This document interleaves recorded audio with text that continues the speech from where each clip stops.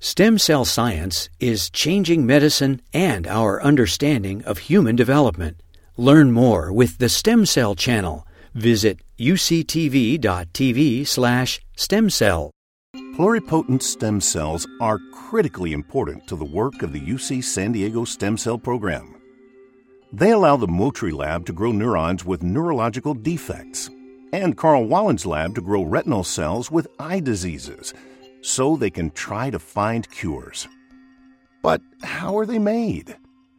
2012 Nobel laureate Shinya Yamanaka discovered that by reactivating only 4 specific genes in adult cells, they would become pluripotent, which means they can be reprogrammed to make any tissue in the body, like the neural and retinal cells the Motri and Wallen labs use, as well as many other types of cells used to study or treat diseases.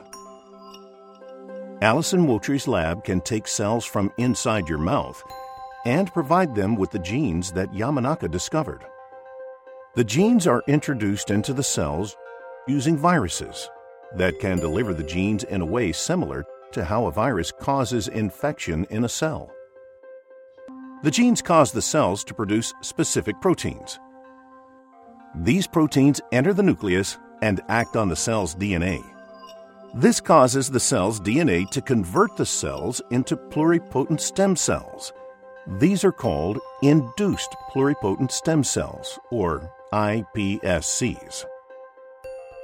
The lab then carefully cultures the iPSCs, which grow in a thin layer, constantly caring for them to make sure they grow well. One reason iPSCs are so useful and important is that since they come from adult cells, they carry the genetics of the donor.